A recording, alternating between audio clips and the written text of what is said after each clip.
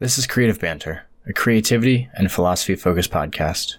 This episode, I'm joined by photographer Murray Livingston as we discuss a variety of topics surrounding the idea of poetic photography. We discuss the intersection of language and art, an idea which Murray is creating an ebook about, and whether it is important to think about such an idea while out in the field. We speak on photography as a meditative act, something which calms both body and soul, and briefly, how this concept relates to the flow state. Toward the end of the episode, we talk about finding an audience and the importance of building a platform around education. Let's dive right into it, shall we?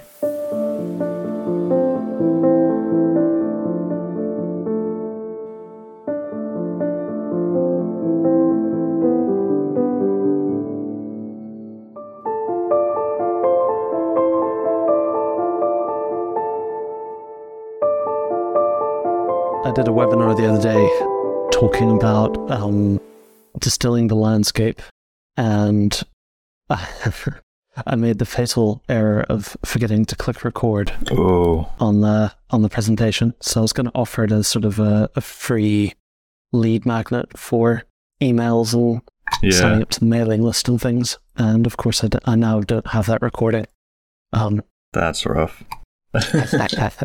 It's okay. It's an excuse to give the webinar another time. Yeah, that's true. And refine things and all that. So, not the end of the world. Yeah, I have to start figuring out my whole webinar presentations, that kind of thing. There's a lot of stuff that I want to start figuring out with that, and I keep talking about it, but now that I have the website out of the way, because I just relaunched that, so... I noticed there was a few changes since I checked. I mean, that was really recent, wasn't it? Literally like in the last few days or something. Yeah, Saturday I relaunched it. So 2 days ago as of this recording. Yeah, it's looking really good, man. Yeah, thank you. It took far too long for me to get it done, but I really had no choice because it was either that or on Sunday the website that I had set up already that would have renewed with Squarespace. So I had to do something, and I didn't want there to be too much of a lapse between the old website, not having a website, and then the new website, just because it would have taken me forever if I just hadn't pulled the trigger on it. So yeah, no, that's really good. I mean, website's a constant work in progress, isn't it? That's the same for me.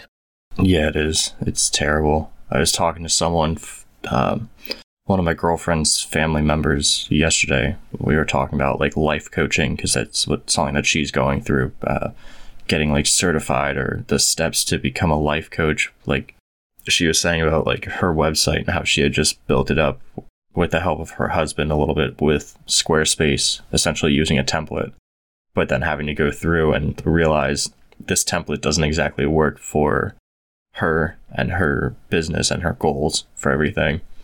So I was talking to her about that. I'm like, yeah, it's a constant work in progress. Like it's never ending. Do you think you're happy with how things have turned out? For the most part, I think, yeah. There's still stuff that I have to change. I still have to add in like alt tags to my images and everything. Yep. I have to do some more things with my like essays page and little stuff like this that I just want to add to it that I never really had before. In a previous episode with Ben, I talked about adding in like me reading the essays and having audio for that, especially now that I have this equipment from the podcasting. So yeah. I figured that would be a good idea to do that. I just have to get on that, and little things, but a lot of little things. And I notice you've taken away your print offerings. How did that come about? That's been going on for years. I've always gone back and forth with like print offerings and that kind of thing. I'll bring them back on eventually. Right now, my main focus is the ebook that I just launched with the website, which is just a free downloadable ebook that I've, again, talked about since October or so. It's a morning walk, North Resort, and it's just, I think, like 40, 50 photographs. Just a collection of photographs that I had taken while walking around my family's property up north. So I figured that needed to get out there in the world, and I figured I'd do it as a free download, and if people get some kind of value out of it, I have a donate button as well. So, I mean, absolutely. I'm just happy to have that out there. That's awesome. The ebook thing is really interesting. I did one last year, sort of more of an educational style about my creative process. And man, yeah, that's your black and white one, right? Yeah, that's right. And they take forever to put together. I'm not sure how much text you've included along with the images, but yeah, I didn't do a whole lot of text with this one. Right. Just like an introductory, maybe 500-word introduction to it, and then it's just the images in chronological order of how I had taken them. But I know the difficulty of like trying to add in a bunch of text and make it look good, and going back and forth with all of that, because I've been working on a couple others that get worked on for a little bit and then die off, and then get worked on for a little bit and then die off. I think we might have actually touched on the idea of the project back when we did our first recording. Yeah, it's likely. Because I'm looking at the ebook now, and you reference Christmas Day, Bucks Pond Road by Tim Carpenter. So I do remember us talking about that. That's cool that you got that together. I'm going to have to sit with that and spend some time looking at those images. I'm currently just in the very early stages, brainstorming really, working with another photographer to do a sort of like collaborative ebook. Okay. Talking about language and photography.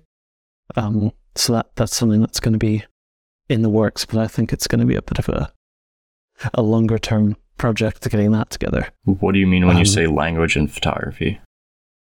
So both as it relates to composition, using things like phraseology from poems. So if you think of like the cadence or the rhythm of a poem, how can that be related or translated into how you compose a photograph? And then the guy that I'm going to work with has a whole bunch of his own ideas as well, which I think he studied he'd studied English at a master's level at university. So he's got loads and loads of references, and he's really well read in the area. Okay. But it should be interesting. Yeah, I don't think I've ever come across anything like that before.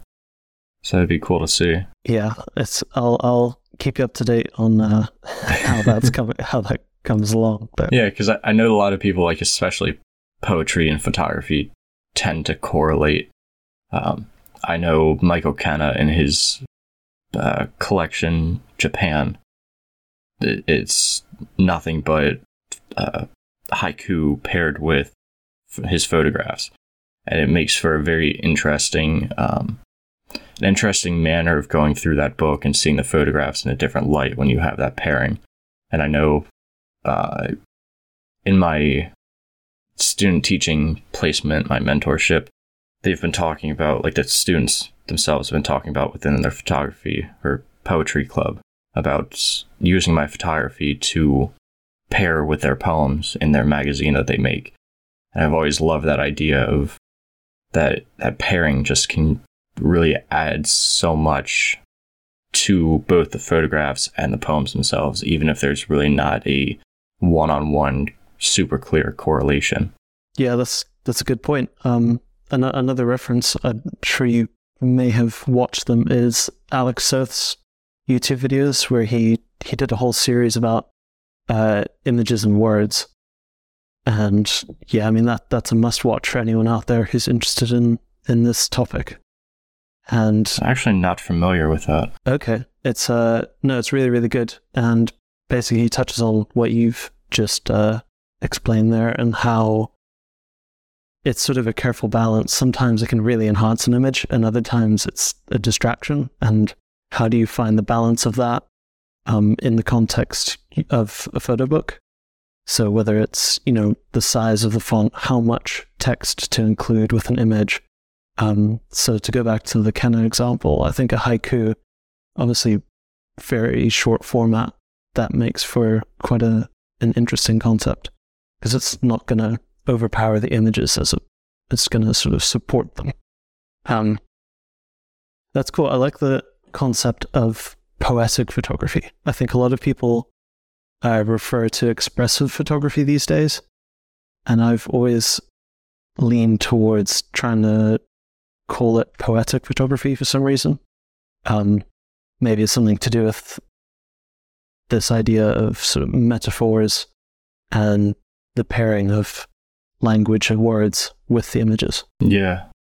Again, I haven't really thought much into combining those past, obviously my articles and having photographs interspersed in my articles and that typical kind of thing. But thinking about when you're actually out in the field crafting an image and thinking about the rhythm of the composition and using more of literary or poetic terms to describe things, and then yeah, I'm not sure if it necessarily is something that is helpful to think about in that sort of immediate sense when you're out in the field. I don't know if it's something that you need to sort of develop to become instinctual. I guess what we're talking about a little bit here is sort of photography as a form of meditation, or maybe a connection to Zen philosophy, and how I've got a good quote here, sort of getting in the right mind of frame for creating, and the difference between a flow state and really thinking about something in literal terms. I guess it's difficult to find that flow state when you are coming back to analyzing your photographs or your compositions out in the field in real time. For me, I tend to sort of get into that flow state, and then if there are things that are rhythmic in the composition, they sort of come a bit more naturally. I don't know. I tend to struggle when I get back into the office, or even after developing the film, because I have my flow states of in the field where I'm making the compositions, and then come back, and when I develop the film, that's another sort of miniature flow state. But then trying to get back into that enough to go through the scanning process of the film and the editing process, it's that technological disconnect too that prevents any kind of flow. And I wonder if there's a different way to think about things that would help me to get back into that, to keep it as, like you said, as a form of meditation throughout the entire process, instead of having it so segregated between. Yeah, I guess it's that, the segregation, or the sort of dichotomy of the technical and the artistic is, I don't know, there needs to be I think when we talk about flow state, it's those two things happening at the same time. So they're not necessarily a dichotomy, they're actually almost one and the same thing, but just in different forms. I guess photography as a meditation, the one concept that I've been noticing in my own work is that hiking really, really helps to get me into that mindset. Because you're having to, especially if you're going up into the mountains, you're having to focus so much on breath work. And that to me sort of draws me into, all the external stimuli sort of fade away, and you're really in the moment, as it were. I don't know how that applies necessarily to the more technical side of film, where you've got to develop and scan and all that. But I guess it's all part of the preparation for editing, which is, as you said, another form of the flow state. One of the other things I want to try and do, and it may help for both what the just thinking more about your photographs, but also to get into more of like a slowed down mindset before or during photographing, is trying to take more time with my compositions and sitting down and letting the light form in a way that I can visualize it as forming, kind of what like how Ben goes through a more of like a contemplative approach, but during that time writing, and even just writing like a quick haiku or something that goes directly in line with the photograph that I'm currently taking, going through my thought processes and that kind of thing, introducing that into my workflow and seeing if that can't help support me throughout the entire process then as well. I wonder how that would look too. I like the sound of that, because it's sort of you're taking that analytical framework and almost removing it one step from the act of photography itself. So you're still sort of analyzing what you're doing in a way, but reframing it around a different artistic format. And I think that when you start to do that, you'll make connections between those two things. That's a cool idea. It's just a matter of me actually being able to wait for the light. Yeah, because that's always the trick, especially with black and white. It's so tough for me to just sit there and wonder, okay, is this composition worth waiting 20 minutes, 30 minutes, 2 hours, whatever for? Yeah, and getting over that mindset of, because I tend to go into hiking with like a more of like a goal oriented mindset, not necessarily for photographs, but like I need to spend this many hours out in nature and hike this many miles, or it's just a waste of time like being out in nature. And I don't know where that disconnect is coming from, but I've been trying to like reorient how I think about going out, because like my problem is I hear about everybody going out for hikes, and when I think of a hike, for some reason I think of this long trek in the mountains or in the woods, wherever, where it's a lot of miles covered and it's a very like arduous, it's very just intense. And then I look at what I do for the most part, and they're more like walks in the woods, which is fine. There's nothing wrong with either end, but getting over that disconnect and then realizing that even if I'm just sitting in the middle of the woods waiting for the light to shift for this composition, that there's nothing wrong with that. Yeah, absolutely. They are two very different things, I guess. From my personal perspective on hiking, I probably try to bring a bit of that calming walk in the woods attitude towards my hiking.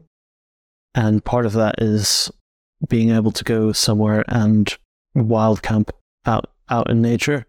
Because as soon as you do that, then you've set up camp and you tend to spend, whatever it is, the next 12 hours around camp. And you get a bit more time where you don't feel like you're moving through a place. You're spending time in a place. I don't know if maybe that would help if you're able to find somewhere around you where you can go and camp out for a night or two. Yeah, perhaps. It's more a matter of just finding the time, I suppose, than anything else. I think one of the bigger issues is over here in Pennsylvania, we don't necessarily have the ability to wild camp so much. It's like if it's not an established campground, you're really not supposed to be there. Like you have to pay for it, and then you have to try and like get reservations depending on where. And a lot of the places that I go to regularly don't have the camping infrastructure set up. It's not like well known and easy to go about it. So that's one of the big downsides of not having like, because over in the UK in that area, it's more of like all land is public land kind of thing, isn't it? Well, definitely up in Scotland. England and Wales is a bit different, but yeah. Okay. Yeah. yeah, we don't have anything like that, which good sides to it, bad sides to it, but not so great for wanting to go wild camp wherever in the woods. Well, so it doesn't necessarily have to be wild, I guess. Maybe that was just the terminology bringing over from what they call it in Scotland. But no, I get your point. It's a case of, for you, it'd be a bigger endeavor, a bigger trip, and maybe outside of Pennsylvania.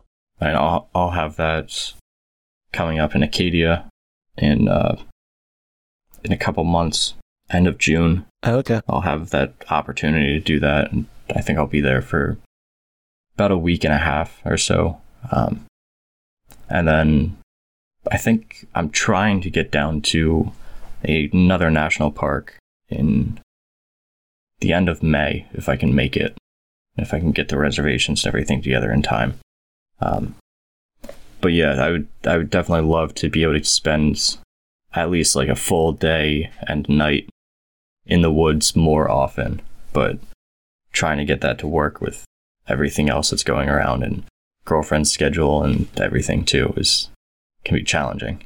Yep. No, I completely get it. It's the same, pretty much the same thing over here. You know, I was very fortunate to be able to spend close to 2 months on the road in the van. Sort of, what was it? February, March. And then now it's the same thing you were talking about, where there's a heck of a lot of post-processing and work and everything else, life, that I've got to get back to before you can get back out there again. Finding the balance of those things is often quite tricky. What was that trip all about? Or in the same way that Ben revisits places, that's sort of the approach that I've been trying to apply to my photography. So I went up to Scotland last year in winter, to Torridon and over to the Isle of Harris on the Outer Hebrides. Okay. So basically this year I was revisiting a lot of the same locations. Although saying that, actually in Torridon, for instance, I actually was there for 10 days and I didn't repeat a single hike that I've done before. So, I mean, the wilderness areas up there are just immense, and you can basically explore for years and years and never do the same thing twice, which is really fun and interesting, but it takes a lot of time, really. Especially in winter when you got to wait for good weather and all that sort of stuff. I've been lucky enough as well to work with a commercial client doing some like educational video content. So that's been a good excuse for me to be able to go up there. It's like, oh, well, I've got to go and produce these videos. Yeah. So I might as well then also spend a bit of time while I'm up there making my own work. One of the other things that I wanted to ask you about, your portfolio critiques, looking just through your website, how have you found those in terms of like getting people to sign up for them, or however you go about that, and getting your name out for actually doing that, where you are at a position where people actually want their portfolio critiqued by you, kind of thing? So I actually haven't had anyone sign up for it as of yet, but it's something where it's a service that I am interested in and I like critiquing. Okay. We did weekly critiques in architecture school for 7 years when I was doing my degree. So it's something that I've got a lot of experience with. And basically that's part of why I offered for you to send through some images to do a critique, which is going to be going out shortly, as I messaged you about the other day. And I guess that's part of the business side of things, is building up that backlog on YouTube or wherever it is that sort of shows to potential customers that you can do this properly and that you're good at it. So hopefully those are sort of a showcase for why somebody might want to get their portfolio critiqued with me. I've had a lot of people message saying it looks like an interesting thing and they'd like to do it. But of course, it's always the case of getting someone to actually sign up and put their money down. Yeah, of course. It's always tricky. Yeah, but I mean, I think it's a great thing because for anyone to do, I know a few other guys who do it, like Eric Bennett and some of those guys. And especially, with social media and just the sort of emoji heart comments that you get, having a place where you can come for proper sort of in-depth critique and self-reflection is something that I thought, yeah, I'm quite good at that, and I'll provide a place where people can access that if they want to. Walking through your website now a little bit, because I haven't done so probably since the last time we talked. Kind of terrible with that. You have a couple workshops coming up. You have your Isle of Harris, and you have another one in next year. Yeah. And then your one-on-ones. Yeah, so the Isle of Harris one is going to be in end of October, beginning of November. So that's part of the reason why I went back up there, was so that I made sure that I knew all my locations really well, and also to sort of produce a bit more work to be able to market the workshop, etc. Okay. But that particular... Is that just you running it? Yeah, that's going to just be me. It's going to be with 4 clients, staying in a really cool cottage, which walks right out onto the beach. And I mean, I think it's probably my favorite place in Scotland, which is why I sort of made it my first location for a workshop. But yeah, it goes back to the sort of educational theme that I'm interested in. It's not a tour. It's really meant for people who are looking to develop their creativity, and people who are interested in self-reflection, critiques, etc. And then, yeah, there's another one which I'm still designing for over in South Africa, and then the one-to-ones, which is sort of open all year round.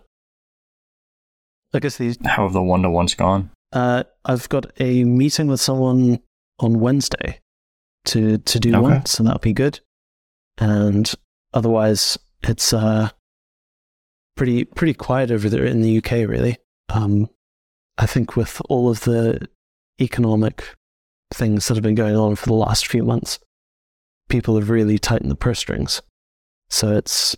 Yeah, I'm sure. It was decent around sort of Christmas time. People had a bit of a relax and spend a bit of money. And then come New Year, it was just everything's all quiet on the Western Front. Yeah, that one-on-one workshops have interested me for a while, especially the one-on-one. But a matter of getting started with them and figuring out locations and all of the technical thing. I know one person, at least in my general area, he works with this company and they pretty much run the workshops on the technical side, and they hire him on. So obviously it's not as good of pay, but it might be worth it just to get FaceTime with potential clients and practice your skills, teaching and all that sort of stuff. Yeah. Yeah. That's definitely the upside to working with a company, is you don't have to worry about not only the business side, but kind of helps you to figure out, is this actually something that I want to do? Yeah. And all the logistics and insurance and... Yeah. Oh. Yeah. Like I said, I have an interest in it. I love teaching. I enjoy seeing that that recognition when somebody actually starts to really understand something and really get it. But at the same time, I'm all the business side of photography still is very much so eludes me. And I'm I want to keep everything as simple as I can for as long as I can, because, I mean, why wouldn't I? So is it still your ambition to be a quote-unquote professional photographer? Or would you be happy maybe making a part of your income elsewhere and then sort of almost, in a way, funding your artistic pursuits? I don't know. Right now I have plans that I'm not quite sure how much I want to talk about. Just because knowing myself, if I talk too much about it, I'm just going to keep pushing it off. And So what I can say is, if everything works out and I push in the right direction, in the direction that I feel I should be pushing right now, it won't necessarily be full on about my photography. It'll be more in a teaching lens about some of the stuff that I've written about and will continue to write about, and expanding in that kind of direction. More of like perhaps online courses about photography related things rather than selling my prints or folios or anything like that, or even like individual workshops or anything. But we'll see how exactly that formulates in the coming years, because that's going to be probably a 5-year project till I get up to that point. So for right now, it definitely is a matter of trying to be okay, or having to be okay, supplementing my income with something else, which is becoming more and more, I guess I could say, just okay by me. Like I'm good with that. So yeah, I guess if it works out and then you are still able to spend just as much or enough time out making images, then does it really matter in the end? Yeah, exactly.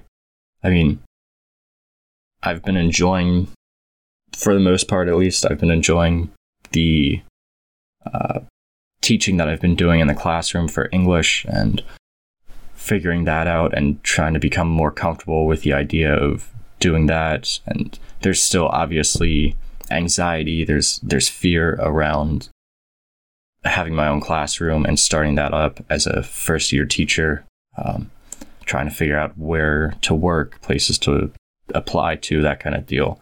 But for the most part, it looks more like a realistic future, and one that I'd be okay with and happy with, than it did this time last year, kind of thing. So, and I mean, I guess Ben's got a, sort of similar background in that he didn't go full time, and he sort of weaned off of his job that was his regular income over a period of years or however long it took. So I'm sure he could give you some advice in that regard, or maybe he already has. Yeah, I mean, it's tough. It's difficult when you want so badly to make something work, and then you are faced with the reality that it's going to be a very long slog to actually make this thing work, and having to face that reality that you are going to have to do some other kind of job or something else to supplement this income, because photography as a whole, everybody wants to be a photographer. Everybody wants to be a professional photographer, whatever exactly that means anymore, if anything at all. And trying to figure all that out is difficult, but I think you got the first step right, though, which is having a really long-term committed mindset. I think a lot of people after 6 months to a year probably give up. Mm-hmm. And being committed to it for 5+ years, as you've alluded to, is going to be what it takes, I think. Yeah. And I just finished reading a book, Company of One by Paul Jarvis.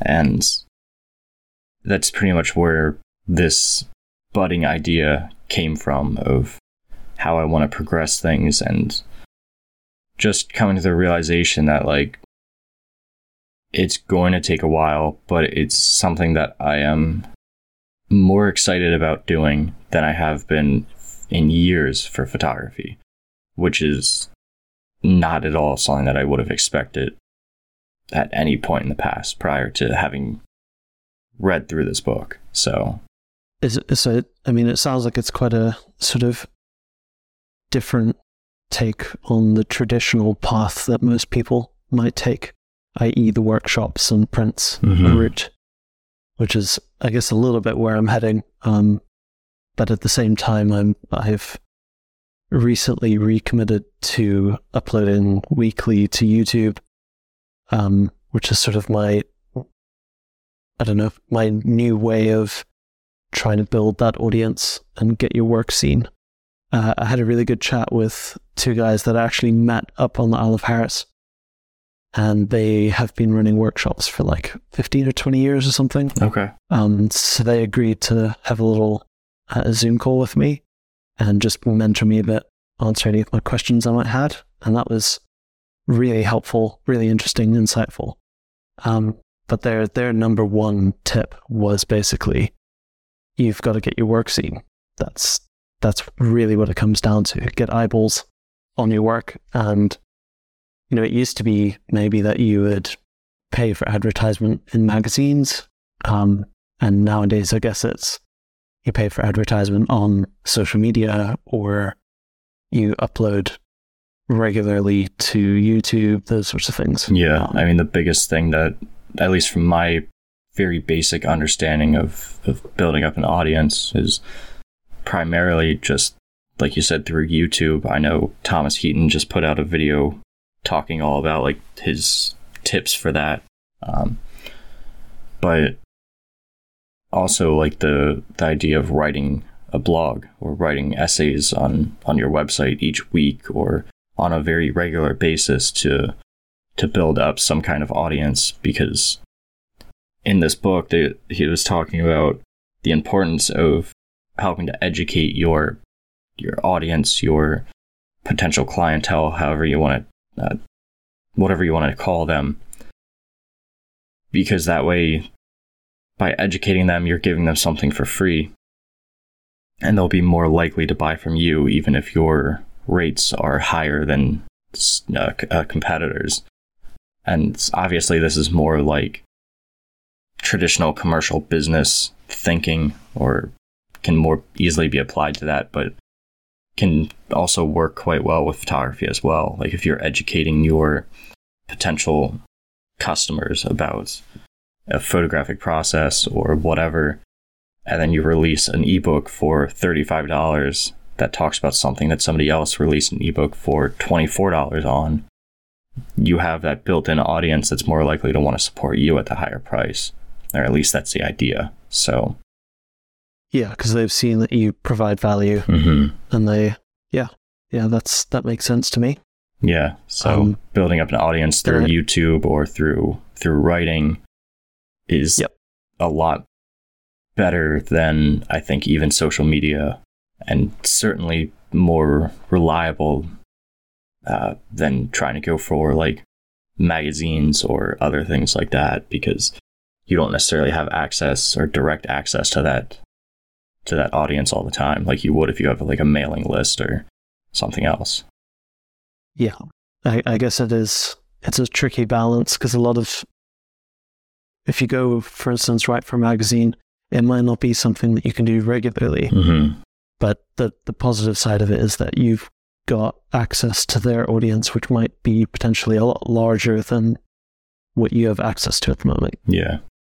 So, I mean, obviously you've written for a few magazines, as have I, and I don't think it's necessarily a bad route to go. Oh, no, but not I at all. agree that it can't be the only thing that you're doing. You've got to sort of build your own platform, your own website, your own mailing list, because at the end of the day, that's going to be your most surefire way of reaching the people who are interested in your work.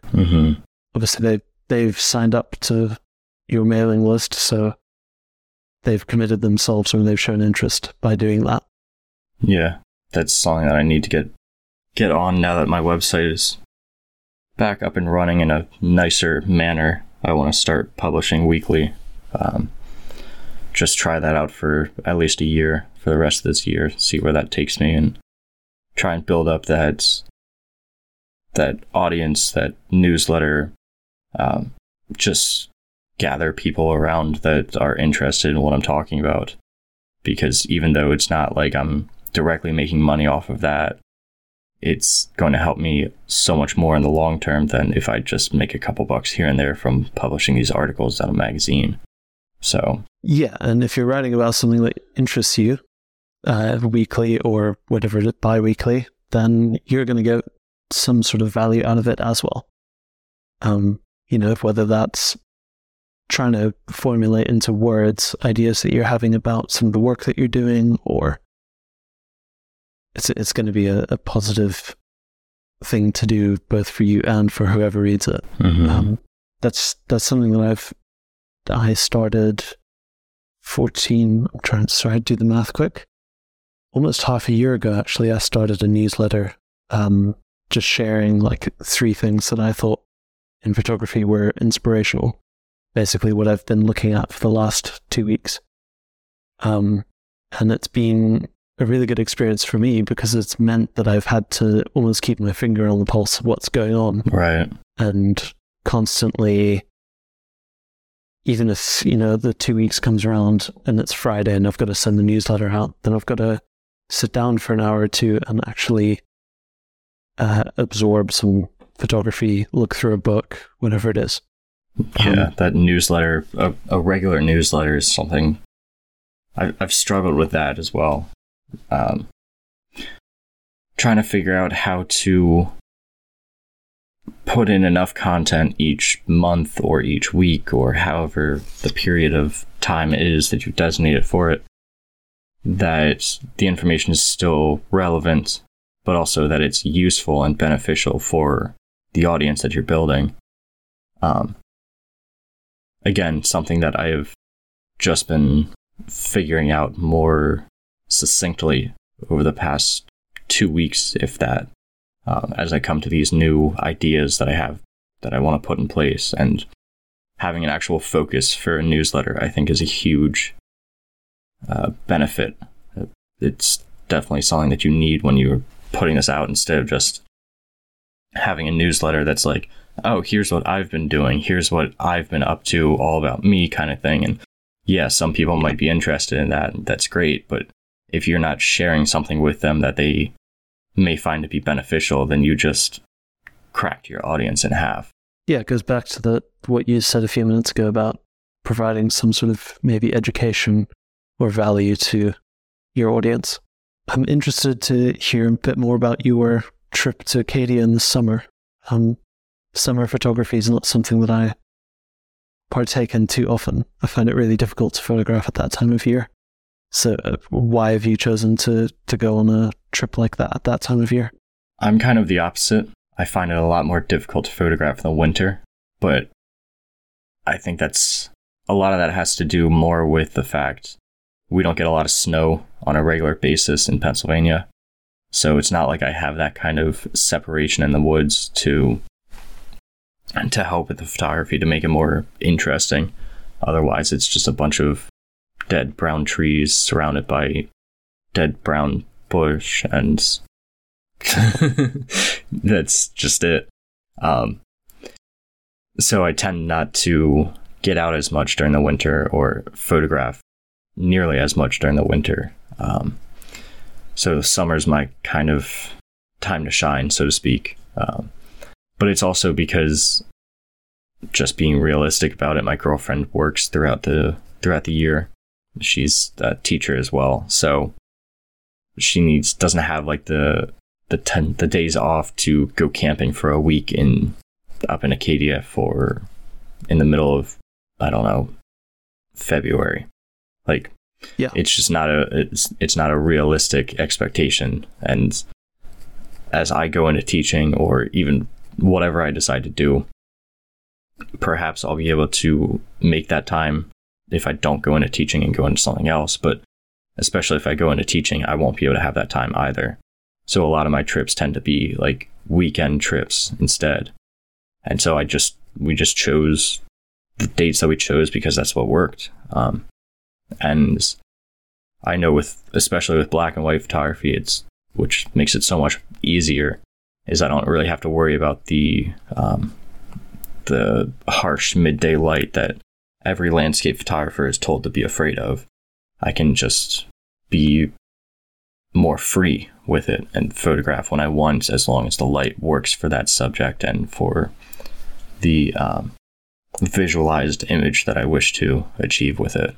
How do you go about thinking about sort of the temporality of the seasons and things in your bigger portfolio then? If you find yourself primarily photographing in maybe summer when there's lots of foliage, do you think there's a place in your portfolio or in a potential project that shows the different conditions, the different seasons, etc.?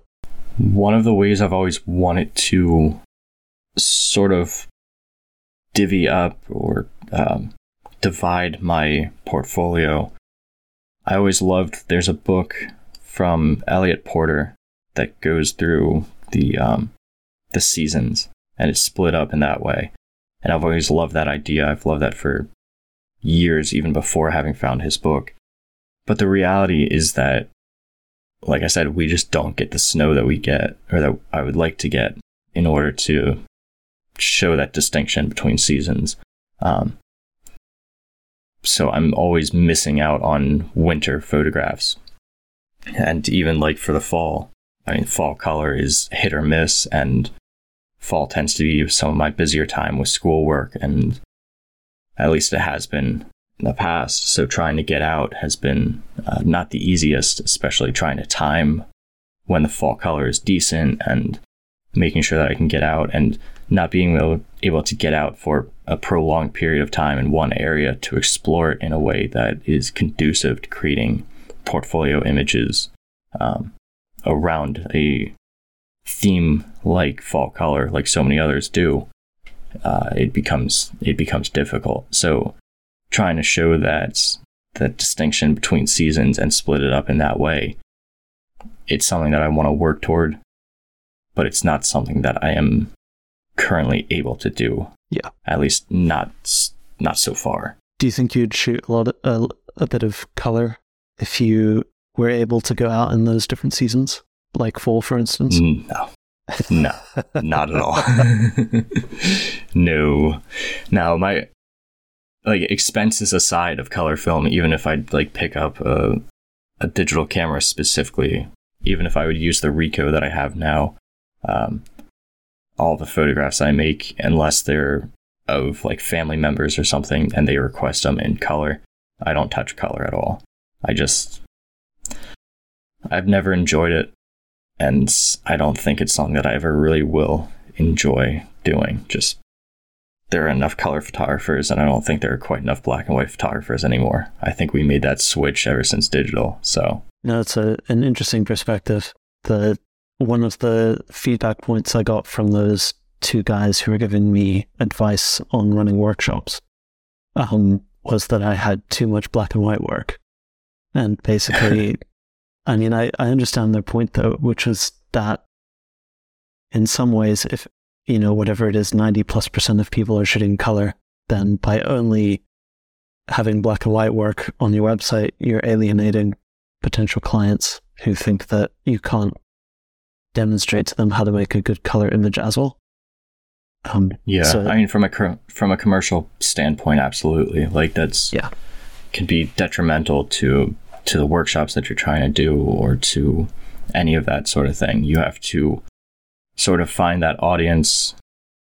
You either are losing out on potential clients for your workshops, or you really have to just dive into that black and white and say, I am a straight black and white photographer, and I don't touch color. If you want to learn black and white, you come to me. Yeah.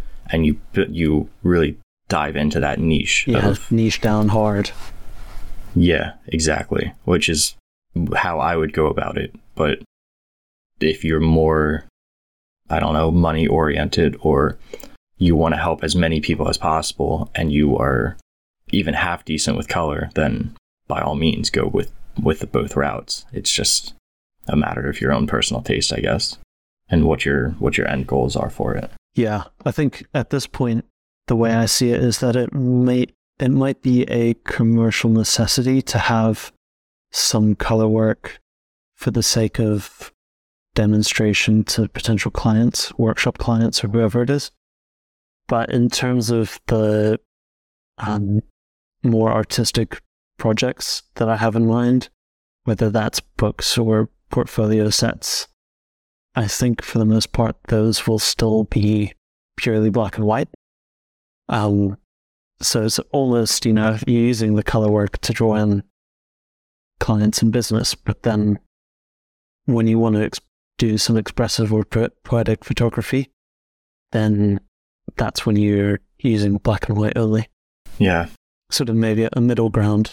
Yeah. Though I do wonder if you are demonstrating both color and black and white, and then you go ahead and you say, publish a monograph that's only black and white. I do wonder if you want to still have audience that's feeling like, oh, well, why didn't he do any color photographs in that? And questioning that route or that decision. Not necessarily a bad thing, but Yeah, no, that's a fair point. I guess it's the old thing of like deciding who you're making your work for. Mm-hmm. And if you, I mean, for me, I'd be pretty, what's the right word? If I was making for instance, a book and it was all black and white, I would be making that primarily for me. I'm not going to be making it for an audience or a client. Right. Yeah, if people see that and they think, oh, I wish there was some color photographs in there, then the book's not for them. Yeah, that's true.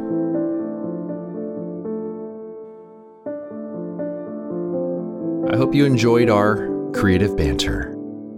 You can learn more about Cody's work by visiting his website, codyschultz.com. And you can find my work at benhorn.com. For further discussion, join us at patreon.com/creativebanter. It's a place where we can interact with you, the listener. And although we greatly appreciate those who contribute by joining a tier, discussions are open to everyone, whether you're a paying member or not. Thanks so much for listening, and we'll see you around next time.